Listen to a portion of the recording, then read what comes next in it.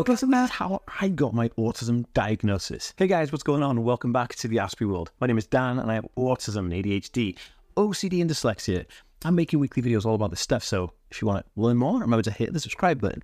What's going on, dudes? Welcome back to another video. It feels like it's been forever. It's been nuts. I just launched a new product, which is just absolutely crazy. So anyway, I'm so pumped to do this video.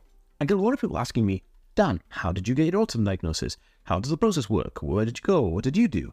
So I thought I'd take some time just to talk about some of the common traits of autism and kind of like how you can characterize it, how people spotted it in me and how I see it myself, and then how I got my autism diagnosis. Because I really believe that understanding how you got an autism diagnosis can help you achieve your autism diagnosis if you're looking for that. So let's get right into it. So first of all, guys, autism being a neurological developmental condition means that there are characteristics that are neurologically ingrained in a person who's on the autism spectrum. Now, if you're interested, I do have a little freebie, like life hacks book for autism, that you can download for free. The link is in the description down below, or you can just go to the link in my bio, and where it says free book, just click that and you get it for free. Some of the characteristics that are completely obvious within autism is things like, obsessive behavior. An autistic person may be really obsessed with a specific topic of interest. Mine is all things kind of chemistry related, because I did a degree in chemistry, marketing, business. I love all that kind of stuff. But then you could have somebody who's really into photography. They could be excellent at photography, that they want to spend all the time doing photography, and that's their thing, right? That's where their talent lies, or that's where their obsession lies. That you could have another autistic individual who is obsessed with Marilyn Monroe, that kind of thing. And what I mean by being obsessed is that they constantly spend all their time learning about it. They constantly spend all their time researching it. They would fly out to kind of Marilyn Monroe's house where she used to live, like try and stalk her friends online or whatever, and then just know everything about that subject. And this is another trait, wanting to talk consistently, obsessively for hours about that one thing. You may think that autistic individuals will have issues with social communication, which is correct. This is another trait.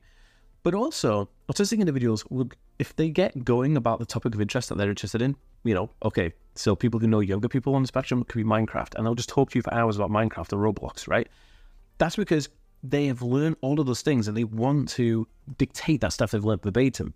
And that's a really interesting characteristic where you can have a very shy, quiet person who's on the autism spectrum. But if you ask them a question about their specific topic of interest, they'll be very, very vocal about it. And I think that's very fascinating. So with me, one of my traits is that I talk a lot. Yeah, I know, I'm sorry. But I talk excessively. I talk a lot about a lot of things. And I memorize a certain fact, and I love talking about those facts, right? And that's really common within autistic individuals. Now, another trait is having difficulty with eye contact. A lot of autistic individuals won't necessarily be able to make specifically good, long, sustaining eye contact when they're talking. Because when an autistic person is making communication effort, to look in someone's eyes is kind of like looking into their soul and like grabbing them by the scruff of the neck. It's very awkward, very uncomfortable, and they can't really do it.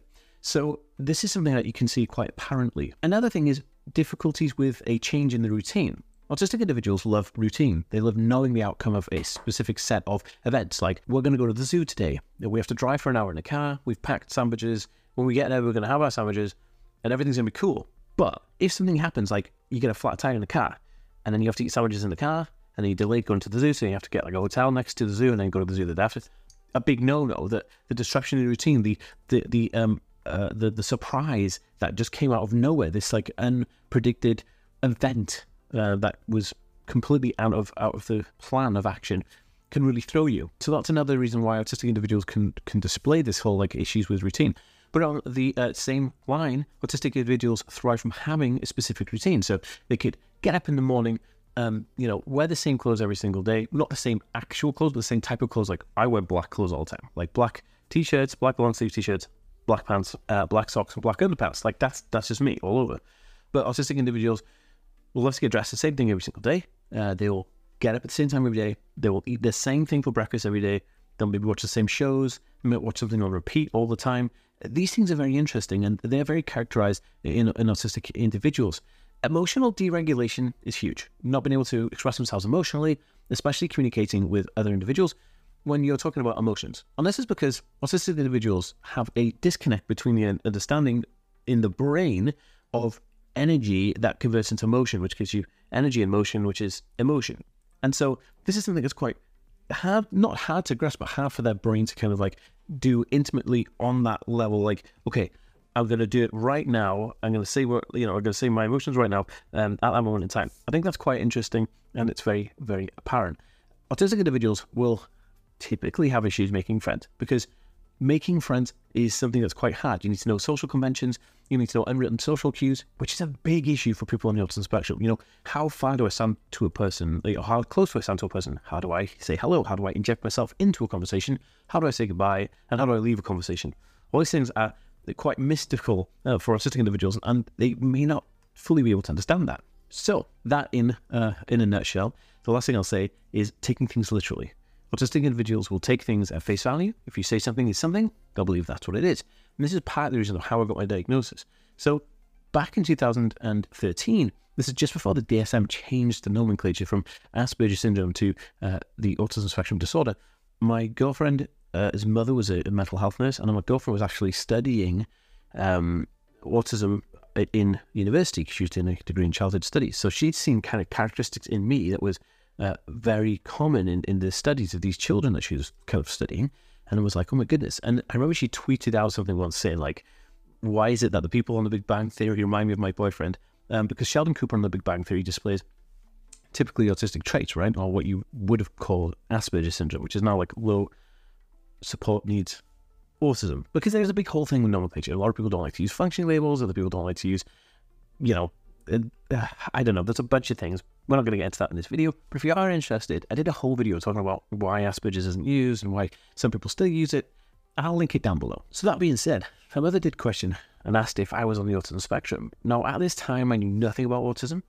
And I met a friend who found that some things that I did was really interesting. Like, she said to me, she was eating a banana and having a coffee, and she put the banana peel inside the coffee pot. She said, can you go to the kitchen, put this in the bin? So I just threw the cup and the banana in the bin. But she was like, dude, don't throw the cup away, only the banana peel. But I'd taken what she'd said very literal. And so that kind of started getting conversation going of like, hey, do you always do things literally? Yes. How do you think like this? Blah, blah, blah. So it all came to a grinding halt when I was in my place of work, which was, I was working for a company, a multimedia company, and I was sitting behind a desk, right? And my desk was the same for like 3 years. Like, I've been on that desk 3 years. It was a very small company, maybe like 20 of us in one room, very small. And I was there for the whole time, right? So yeah, we were a very small company, and I had the same desk that I had for years.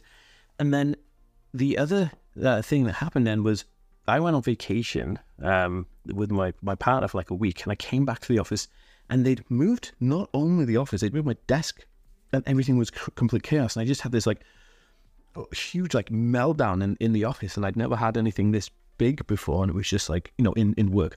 And I was like, oh, they took me out. And I was like, holy smokes, dude, like, you okay? Then they took me to, I worked from home for a little bit, and they took me to see a counsellor. And when I got to the counsellor, the counsellor was also like, yeah, maybe you should get tested for autism spectrum disorder. So I did that. I went through those processes. I got referred from my doctor to a autism specialist, went to see an autism specialist twice, did 2 types of like interview-based, kind of some little bit of practical stuff. And then they kind of assessed that and said, yeah, you're on the autism spectrum. And I was like, holy smokes. And at the time, I knew nothing about autism, which was really interesting. And I went online then to find some information. And because I'm bad at like reading, I wanted to kind of learn through like video. I went onto YouTube, typed in autism or Asperger's syndrome, which is what I was diagnosed with. And there was just nothing there. So I started this channel because I was like, well, I can add those things to this. I can add this to the mix, and maybe I can help some people. So that was my story. What's your story? I want to know down below. If you're not already diagnosed, then let me know if you're looking to get a diagnosis. But if you are, let me know your story down below. Speak to you next time, guys. Peace.